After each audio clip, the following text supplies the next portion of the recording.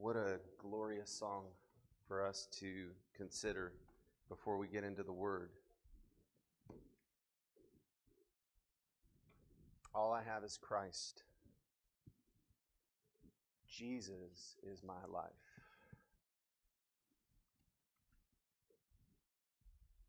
What would happen if that just got deep into the marrow of our bones?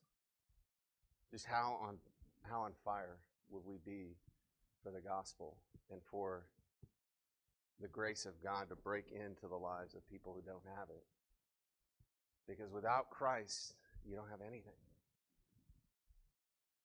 Amen? Let's come before the Lord and ask help as we get into the Word. Let's pray.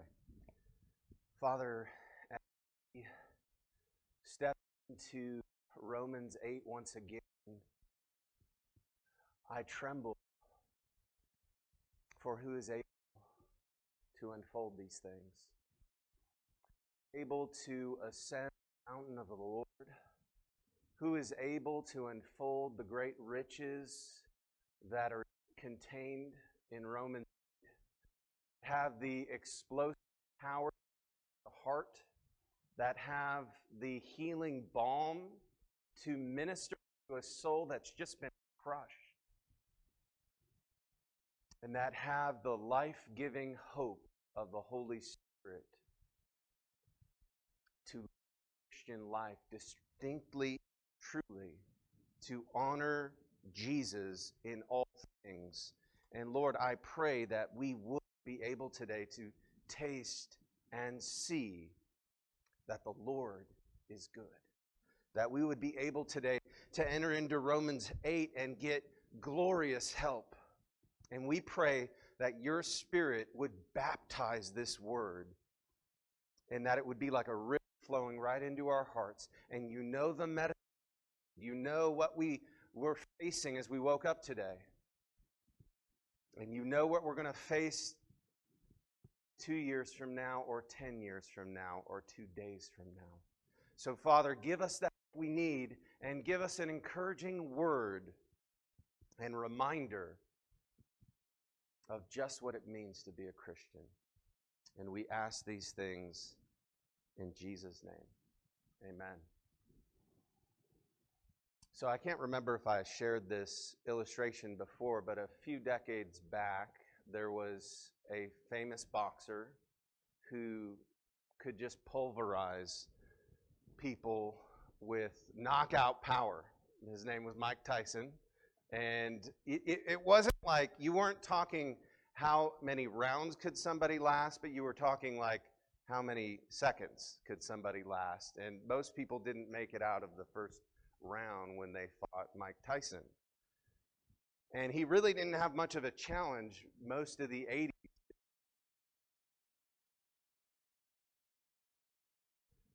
Boxers of all time. And everybody remembers him from the famous ear biting and all of that. But he met one day a boxer named Evander Holyfield. And they called Evander the real deal. They said, Evander the real deal Holyfield. And Mike Tyson would go on to learn just what that meant, because it wasn't until then that Tyson actually faced a boxer who had the kind of real skill that could rival the power of Tyson. And so when Evander stepped into the ring, you knew something was different. Tyson wasn't fighting the way he normally was. It was all of a sudden he's on the defense, and you've got Holyfield showing himself to be the premier boxer in all the world. And they would call him Evander the real deal Holyfield, because there was something genuine about his boxing that spoke for itself. You knew what you were getting when he went into the ring. And Paul is going to help us see just what it means to be the real deal when it comes to being a Christian. He's wanting to help and give encouragement to real Christians so that they might have assurance of who they are in Christ, that they've been moved out of the realm of the flesh and into the realm of the Spirit. And we've spent the last couple of weeks just kind of climbing this mountain where he's like, if you're a Christian, there's no condemnation for those who are in Christ. If you're a Christian, you've been set free by the Spirit of life from the law and the principle and the power of sin and death and its condemnation. You've been set free. And then he would go and show us this ugly picture of sin, right? And say, those in the flesh, they're actually hostile to God. They don't submit to God's law, and indeed they cannot. Verse 7 says, they can't submit to God's law. There's an inability. And those in the flesh cannot please God. And so last week we kind of spent a lot of time leaning into what that looked like of being in the flesh. And we spent a little bit of time on the side of leaning into what does it mean to be in the Spirit. And now Paul is going to come full circle and say, I want to help you understand what it means to be the real deal. What it means to be truly a Christian. And he's going to give us some help. And the first thing he tells us is, you want to know what a real Christian is? A real Christian is one who has the Holy Spirit inside of him. Let's look at it in our text. We're going to drink in this text, and we're going to see the Spirit is all over Romans 8.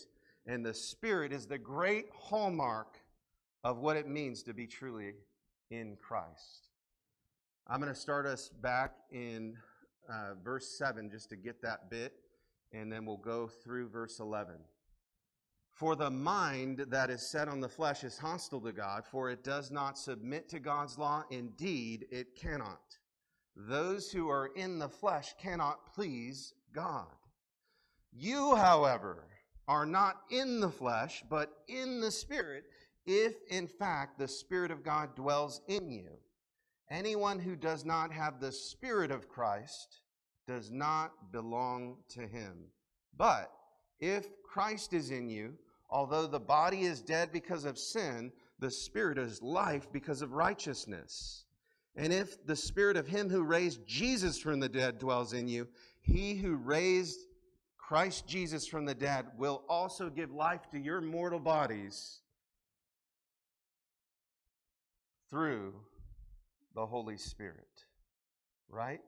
Through the Spirit who dwells in you. So Romans 8 has the power and the life-giving truth to help us when we're dealing with the very reality of death itself and the very reality of how can I live the Christian life in the face of indwelling sin and my own failures and my own struggles. What is going to make the difference if I'm the real deal? And he starts out saying, the real Christian is one who is indwelled by the Holy Spirit. And it was right there in verse 9. You're not in the flesh, but in the Spirit. Why? Because the Spirit of God dwells in you. That's a statement of fact. That's a reality for every single Christian in this room. If you're a child of God, if you're in Christ, if one day you were born again because you believed the gospel, the Spirit of God came to live inside of you. That's what Paul's saying. So you want some hope on Father's Day? Please know that the Spirit of the living God has been put inside of you if you're in Christ. It's a reminder that you're God's. It's a reminder that you've been rescued. It's a reminder that salvation has come in. God didn't leave you like a spiritual orphan, but He actually sent His Spirit into you to claim you and to transform you. And you notice that he's talking to Christians now because Verse 9 changes the pronouns. He's talking about those who were in the flesh and those who were in the Spirit, and it's third person. And then in verse 9 he says, you, however, you Christians at Rome, you saints of God at Rome need to know that the Spirit of God is in you. That's how you know that you're the real deal. Do you have the Holy Spirit in you? Is the Spirit of Christ dwelling in you? Because that's what verse 9 is teaching, makes all the difference. That's how you know. And that word in Greek is oikos, which is the same word for home. That word dwell in you. It's as if the Spirit has made a home in you. A couple years ago, we moved to Shelbyville, and when we were looking for houses out in Shelbyville, there was a new build going on, and so we got a chance to walk into our future home. And we walked in, and we noticed some things when we walked into the home. You walk in, and, there was carpet, and there was, 4 walls, and there was, tile that had been put in, but all of the evidence that somebody was dwelling in that home was not there. There was no furniture, there was no signs of life, there was just an emptiness to that place. And it wasn't until a few months later when we bought the home and moved in that we brought all of our stuff and all of the life and the little human beings and the 3 Phillips children started strolling through that house. And then all of a sudden it's like you've got life in that house, and there's evidences and signs of life, and you've got furniture, and you've got TVs, and you've got food, and you've got all these things that demonstrate life is present. And Paul wants us to get help here by saying, if the Spirit of God is made a home in you, He's dwelling inside of you. There's going to be evidence in your life. There's going to be signs of life. When the doctor takes your pulse, if you passed out or something, he's looking for signs of life. He's putting his hand over to see if you're breathing still. And we need to take a pulse. Is there signs of life? Is there signs of the Spirit? Is there evidence? Is there furniture in the home? When the Spirit of God comes inside of you, He begins to change you. He begins to claim you bit by bit for King Jesus and sanctify you. He doesn't let you just be the same. The old patterns and ways of thinking begin to shed. We call it sanctification. The Spirit of God begins to make you unsettled with sin. We've been talking a lot these past few weeks about how sin brings death. Sin brings separation from God. And so the Spirit is dealing with Christians in convicting and exhorting and illuminating God's Word. And you begin to have convictions like, I can't be living that way anymore. And He begins to turn the light on in every room in your home. And He begins to furnish it with the mind of Christ. He begins to furnish it with godliness. He begins to furnish it with a putting on of the righteousness of Jesus and grow you in grace. Is there signs of life? Is there a spiritual heartbeat going on? The Holy Spirit is the very thing that God puts inside of Christians to let them know they are His. So it matters greatly if we have the Spirit or not. Verse 9 says, anyone who does not have the Spirit of Christ does not belong to Him. Because nobody's home. It's like that empty house. We went in, nobody was home. And that's the way we are in our sin apart from Christ. That's the way every single person who does not know Jesus is living their life in this world. It doesn't matter if they have belief in God. They might believe in God and give lip service to God and say, I believe in the big guy. but they don't have life inside of them. And so their heart's not changed. There's an intellectual tipping of the hat, but there's no real life. And so Paul is like, listen, I want to encourage you. If the Spirit's in you, you're a Christian. And if you don't have the Spirit, you're not a Christian. And that's matter of fact. He's not trying to be heavy, but he's trying to say, listen, the Spirit of life comes into a person and sets them free, and then makes his home there. And it's a settled, fixed, permanent residence.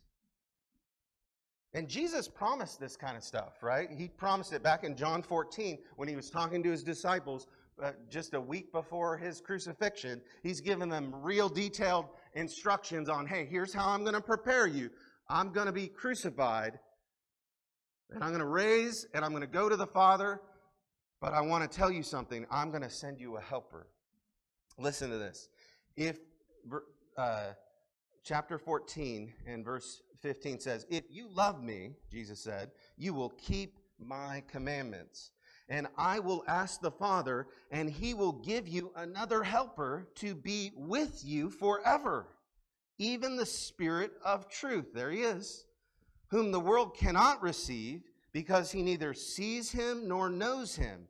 You know him, for he dwells with you, and he will be in you. So the Spirit had not yet been empowering, indwelling, but he's going to, and he says, I will not leave you orphans. I will come to you. What an encouraging thing that Jesus says to his children, to his followers, to his disciples. I'm not going to leave you orphans. I'm going to come to you, and I'm going to bring you into my family. I'm going to make you a part of my home, and every right and privilege of a child of God will be yours. You will be taken out of Adam's family, and you'll be brought into my family. You belong to me. Notice verse 9, it talks in that language. If you don't have the Spirit of Christ, you don't belong to him. That's a language of belonging to the family. But in Christ, we belong to a new family. And Jesus promised to send his Holy Spirit to be with us forever. So do you know that kind of sweet fellowship of the Spirit? Now, it's not going to be, like all bees, buzzing and birds chirping all the time. There's times when we grieve the Holy Spirit. There's times when we feel like, I just feel distant. But the Spirit of God is going to make himself known in your life. If you're devoid of the Spirit, you're devoid, it's foreign, it's not a real concept to you, then I would encourage you to look to Jesus and ask him to save you and visit you with the Holy Spirit. Because this language is all over the New Testament. A language of being brought by the Spirit into the family of God. Look at Romans 8 and verse 15 and 16. It says the same exact thing. For you did not receive the spirit of slavery to fall back into fear, but you have received the Spirit of adoption as sons and daughters, by whom we cry, Abba, Father. And the Spirit bears witness with our spirit that we are children of God. It's the Spirit's job to encourage you that you're a child of God if you truly are. And it's the Spirit who delivered you from the bondage of fear and the bondage of sin and condemnation, and has now given you a spirit of adoption so you relate to God as your true Father. You want a gift on Father's Day?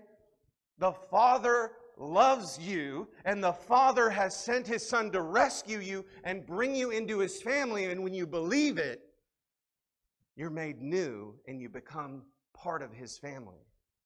And nobody can snatch you from his hands. That's what it means to be the real deal. What glorious news. There's not better news than the fact you're in the family of God permanently because God put his Spirit in you. and nobody can take it from you. 1 Corinthians chapter 6 makes a similar kind of claim about the Spirit dwelling in us. It says, "Or do you not know that your body is the temple of the Holy Spirit within you, whom you have from God? You are not your own. You were bought with a price. So glorify God in your body." You're a temple of the living God. And the church is the temple of God as well. The Spirit of God dwells. When we gather, the Spirit shows up. The Spirit makes himself known. When the Word of God is preached and the Spirit comes in power, you begin to kind of feel it. Like there's something going on here because the Holy Spirit's talking to you, because the Holy Spirit's ministering to you, because the Holy Spirit is speaking to you, trying to tell you the truths of Scripture and applying it into your life. There's a reason sometimes it's like, that sermon was just for me. It's like you were preaching just to me because the Spirit was making it alive in your heart, showing you things. We're the temple of the living God, and it matters what we do with our bodies. It matters what we do in these bodies because we're the temple of God. And these same bodies are going to one day be raised up. It matters what we do. And if the Spirit of God dwells in us, oh, how it would change the things that we begin to do in our bodies. Paul makes that argument. Guard your heart, guard your bodies, guard. That's why it's important to think through what it means to be filled and indwelled by the Holy Spirit. Now that we've seen the real Christian has the Holy Spirit, but did you realize that this text actually says the real Christian also is indwelt by Christ? Christ is in you. The Holy Spirit is in you, and Christ is in you. Let me show it to you in verse 10. "But if Christ is in you, although the body is dead because of sin, the Spirit is life because of righteousness." If you've noticed, there's some interchange going on. Sometimes the Spirit is called the Spirit of Christ, and it said the Spirit is in you in verse 9, and now it's saying Christ is in you. This has got the Trinity all over it. We serve a God who's Father, Son, and Holy Spirit. There is one God who eternally exists in three persons. And the Father planned salvation from eternity past. The Son accomplished salvation by coming and dying on a cross and rising up out of the grave. And the Spirit applies salvation into your life and indwells and empowers believers. This is a glorious Trinitarian work that God, before the foundation of the world, had planned to redeem a people and make them totally new. So please know, Christ is in you if you're a Christian. That's the hope of glory, Paul said. You want a glorious hope? Christ is in you. And what he does when he lives in you, he makes you alive. He sent his Spirit to make you alive. Listen to the Gospel of John 1:12 remind us of this very thing. "But to all who did receive him," meaning Jesus, "who believed in his name, he gave the right to become children of God, who were born not of blood, nor of the will of the flesh, nor of the will of man, but of God." Do you see it again? Believing in Jesus makes you a part of the family of God, and then you're made alive, born of God, born of his Spirit, born of Christ in you. Jesus told Nicodemus, "You must be born again." There's no salvation apart from it. Nicodemus got a little weirded out. Like, wait, am I going to have to be born a second time? How can that work physically? And Jesus said, you got to be born by water and Spirit. You got to be born by the life-giving Spirit of God. And that's just what Paul says in verse 2. "For God has done what the law weakened by the flesh could not," for the Spirit of life has set you free in Christ Jesus from the law of sin and death. Did you see that? The Spirit of life has set you free. That's new birth. Sometimes Christians will meet each other on the street and they'll tell each other, "Oh, I'm a Christian." And have you ever been asked the question, are you born again? That's not a bad question to ask somebody. Are you born again? I'm going to get a drink.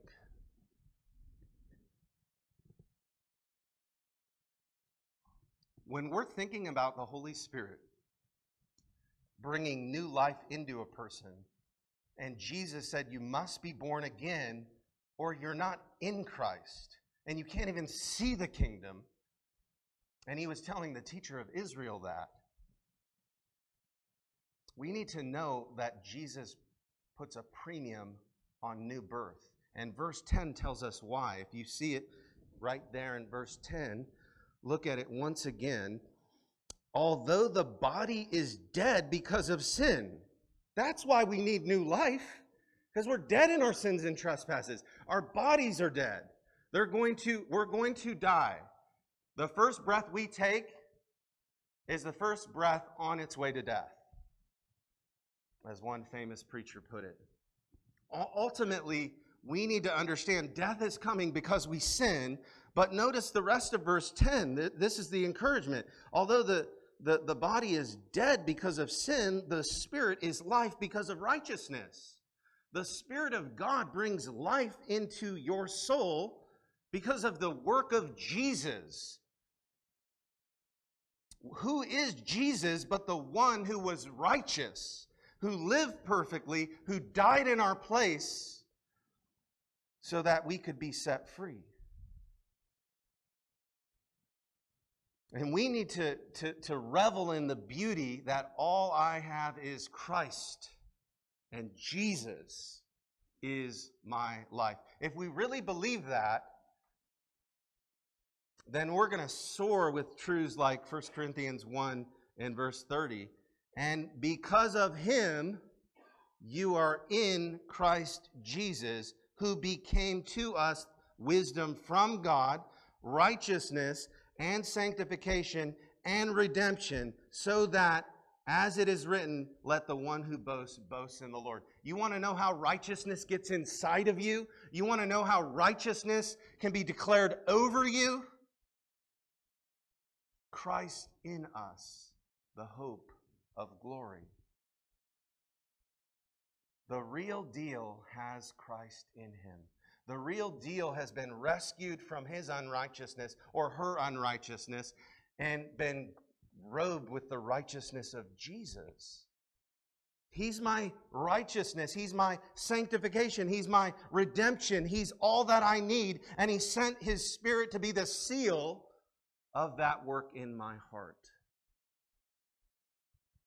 Now, in the day of emails and modern UPS mailing system and things like that, sometimes we struggle with the idea of a seal. But in ancient times, you would have kings that wanted to send messages, and they would send an envoy, and they might write a handwritten letter. I know this is foreign these days, but handwritten letters were a thing. And I know there's some members in here who have probably written a few, right? Handwritten letters. So Paul wrote Romans with actual ink and paper or papyrus. And ultimately, these scrolls would get sent and sealed. And kings would often send official documents in the ancient times, and they would seal it with a wax seal that had their imprint on it, so you would know it was from him and it was legit. Well, the Holy Spirit, the Spirit of life, is the seal that God has put on you. That everything he promises in Christ is yours, and he will bring it to fruition. The Spirit of life brings righteousness into your life, sanctification into your life, and one day resurrection is coming. And resurrection life begins when you're born again. You were dead in your sins, and then you're alive once the Spirit makes you alive. 2 Corinthians 5:17 says something similar when it says, if anyone's in Christ, he is a new creation. Did you hear it? Old and dead, new and alive. The old has passed away and the new has come. That's what happens when Christ comes into you. He makes you a new person. And forensically or legally, you're totally righteous in God's sight. And positionally and progressively, you're becoming more holy every day as the Spirit molds and shapes you through the Word of God, through the preaching of the Word, through the teaching of the Word, through the drinking in of the Word, through the convicting, illuminating, strengthening work of the Spirit in your life. So this seal that God puts on us and that also indwells us is the heartbeat of the Christian life. You're like, I'm just struggling in the Christian life. Lean into the Spirit. Ask God to empower your life. Ask God to do what only He could do. And then watch Him work in you to do it. That's what we see in verse 10. We see the Spirit of life in us because of the righteousness of Jesus and what He did in His cross work to save us. Jesus had to do something to get you out of death. Jesus had to do something to get you from death to life, to get you from sin and slavery to it, to freedom and walking with God in a life pleasing God versus a life totally devoid of God and having the wrath of God on it.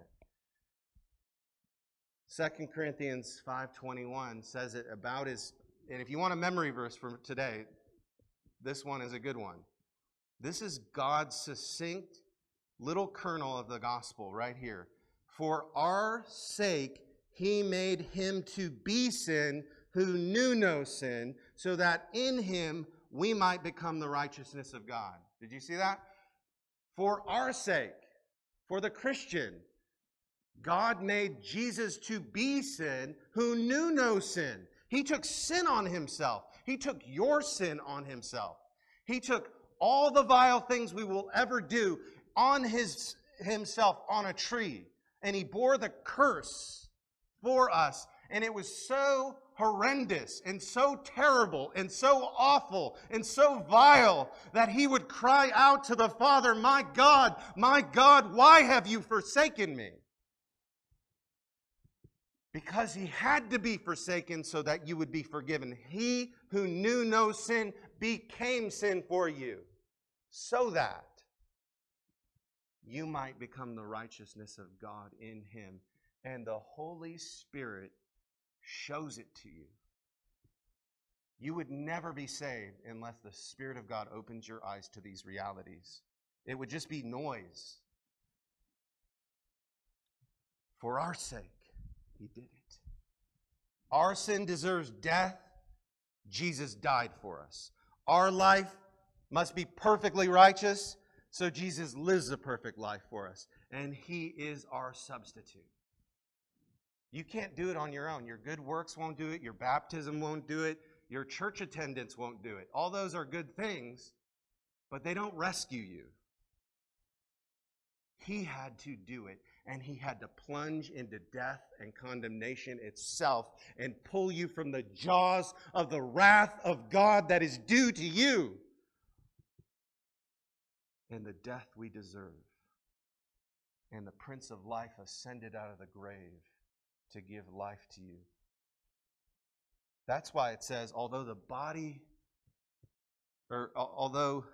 verse 10, as you look at it, it says, although the body is dead because of sin, the Spirit is life. There's a contrast there. Our sin brings death, but the Spirit brings life. The last thing that real Christians have as an identity marker is real Christians are going to be raised from the dead. Real Christians are going to be raised up from the dead. We've got a death problem. Every one of us will face death. The wages of sin is death. And if we're in Christ, if we have the Holy Spirit, if the Spirit is in us, then we have a guarantee that just as He raised Jesus from the dead, He will raise you up from the dead. That's a glorious reality. Look at it right there in verse 11. If the Spirit of Him who raised Jesus from the dead dwells in you, He who raised Jesus from the dead will also give life to your mortal bodies through the Spirit who dwells in you. It couldn't be clearer, right? He keeps saying it. Him who raised Jesus from the dead. He who raised Jesus from the dead. If He can do that, the Spirit He put inside of you is the means by which He will raise you up. The Spirit of life is also the Spirit of resurrection power.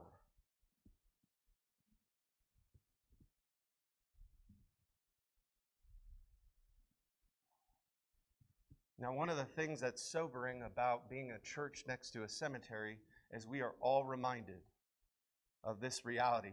We need somebody to deliver us from the jaws of death. We need a prince who is life, who conquers death and swallows it up in victory.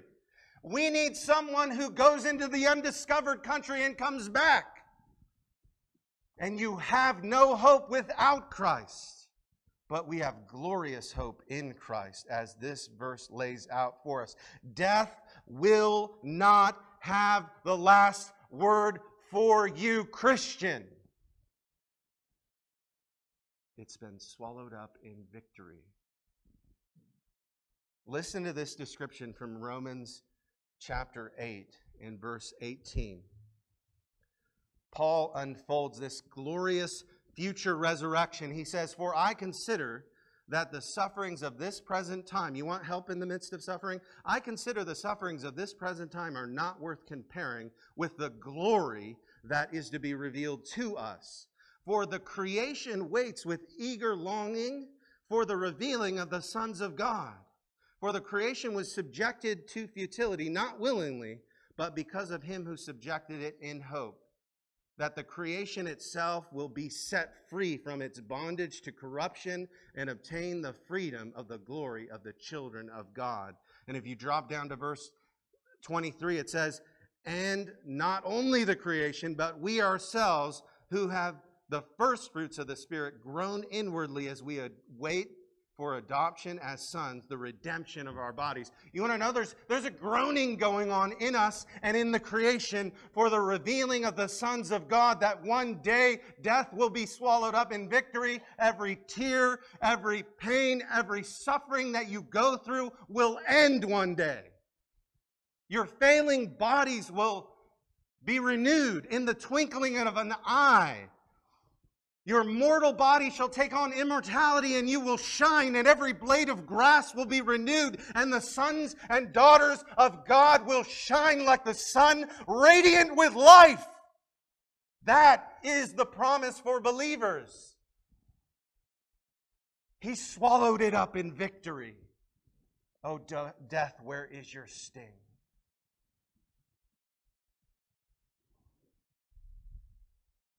There's something glorious coming for us, brothers and sisters. Something glorious, marvelous, majestic, awesome. And Paul wants you to know, if you have the Holy Spirit, it's yours. If you're in Christ, it's yours. There's no greater hope on Father's Day when you taste the bitterness of death then the Prince of Life can give you victory over it. And He can rescue your loved ones in Christ and raise them up. And they're going to be so glorious. They're going to be so marvelous one day. You'd be tempted to bow down. That's how radiant they will be. This is reality. This is life. This is God's word to us. Never forget the reality and the privilege of what it means to be the real deal. The Holy Spirit is in you, Christ is in you, and resurrection life is in you. So what does this mean for us on Father's Day? Well, a word to the fathers who are not yet Christians and perhaps feel like there's not a whole lot of hope. I don't feel in touch with this. Maybe you're here today, you feel like, I'm not in touch with this. I don't have spiritual life. I've never really truly repented. I've never really admitted my sin before God. And I've really never come to terms with it. Well, there's no day like today than the Spirit of life to set you free, because you've heard the word of the gospel.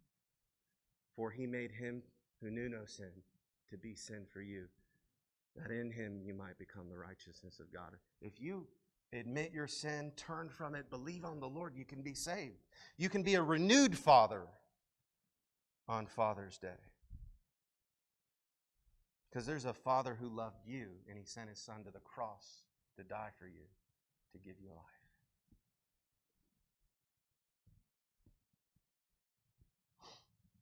Maybe we're fathers here, we're Christians, but we've lost sight of the core of Christianity. We've lost sight of the blazing center. We've lost sight of this kind of Romans 8 view of life, and we need so desperately to be rescued by it and enthralled by it and in wonder of it and be renewed. And we're like in a spiritual desert, and we just need that water to pour over us again. And men, I want to encourage you that there's hope for you. Perhaps the Spirit is saying to you today, arise, awake, O sleeper, and arise from the dead, and Christ will shine on you. As Paul said in Ephesians, look carefully how you walk, not as unwise, but wise, making the best use of the time, because the days are evil. Therefore, don't be foolish, but understand what the will of the Lord is. Don't be drunk on wine, which is dissipation, but be filled with the Spirit. Once again, the road to new, glorious, powerful, winsome Christianity and fathering is the pathway that seeks to be filled with the Holy Spirit. And notice Paul says, make good use of your time. Drink deeply from God's word. Love the things of the gospel. Put it before your mind daily. Don't let days and days on end go where you're devoid of the word of God and the wisdom of God and the voice of God in your life. That's a road to despair and sort of a monotonous, ho-hum, snoozing peacefully kind of Christianity, when there's all sorts of glorious adventure for us in Christ. Third thing I want to say to fathers is that I know that some in here might feel discouraged when they think about their fathering. You should feel like I've messed up so many times. I feel like I've made a mess of things, and I haven't done right by my kids. I feel perpetually guilty. I feel like a failure. I feel like I'm without hope. I feel like this father thing is like an impossible task, right? I'm going to be God the Father kind of fathering. Sending my son sacrificially, I don't do any of that kind of stuff.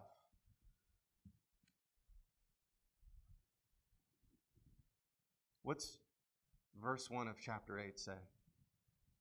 There is therefore no condemnation for those who are in Christ. Brothers, there's no condemnation for you in Christ. You may have made mistakes. You may have fallen short as dads. You're not going to get it right every day, and you're not going to get it right many times a day. But the reality is that God uses imperfect fathers to do glorious work and fruitful ministry, and He takes your failures and He uses them to bless others. If you're vulnerable and you open yourselves up to community where you're taking those things and you're ministering to the body.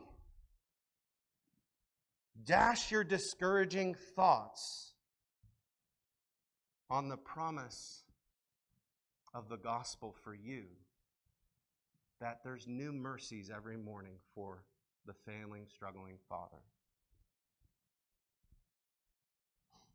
That's good news. Fourth and finally, fathers, glory and resurrection bodies are coming. The best is yet to come. Press on knowing that. You know the end. You know what's coming. You know the glory is coming. And so when our bodies are failing us, when our days get derailed, when we feel like we're just in the monotonous drumbeat of just daily, ordinary life, know that every bit of it is infused with meaning and can glorify God because you're living for Him. You're living marching to a drumbeat of another. You have the Spirit of God inside you, and there's a reminder that one day all things will be made new. That's hope when you get the diagnosis that something's wrong with you. That's hope when you feel totally just spent and withered. That's hope as you see your body wearing out over the years and you can't do the things you used to do. Glory is coming. Paul says, "For I consider that the sufferings of this present time are not worth comparing with the glory that is to be revealed to us."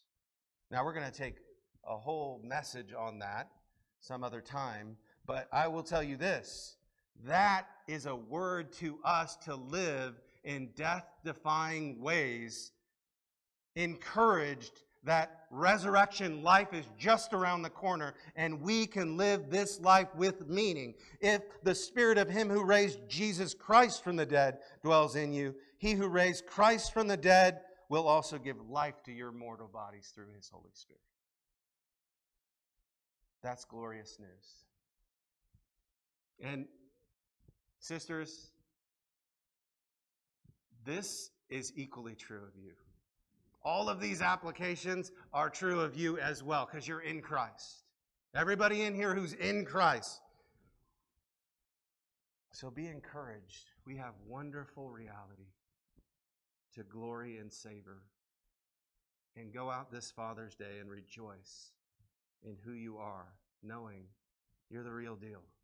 You got the Holy Spirit. Christ is in you, and you will be raised one day. Let's pray. Father, we thank you for this word. We thank you for the hope of this word. We thank you that it's hope in discouraging times. It's hope in times when things are going well. But we pray, Father, that you would minister in a special way. Lord, if we need to repent and turn to you for the first time, I pray, God, that you would work that in the heart of those who need it. I pray, Father, for those who are just discouraged about fathering or parenting or just life in general. This has been so hard, and they need to be reminded and get help from this passage once again that the Spirit is in their life and that you will never let them go. You will never let your people go. It is a guarantee that you'll finish the work you have begun. And Father, may we just savor these wonderful promises for the saints of God. Please give us help and give us the fuel to live the Christian life according to the heartbeat of the Holy Spirit. In Jesus' name, amen.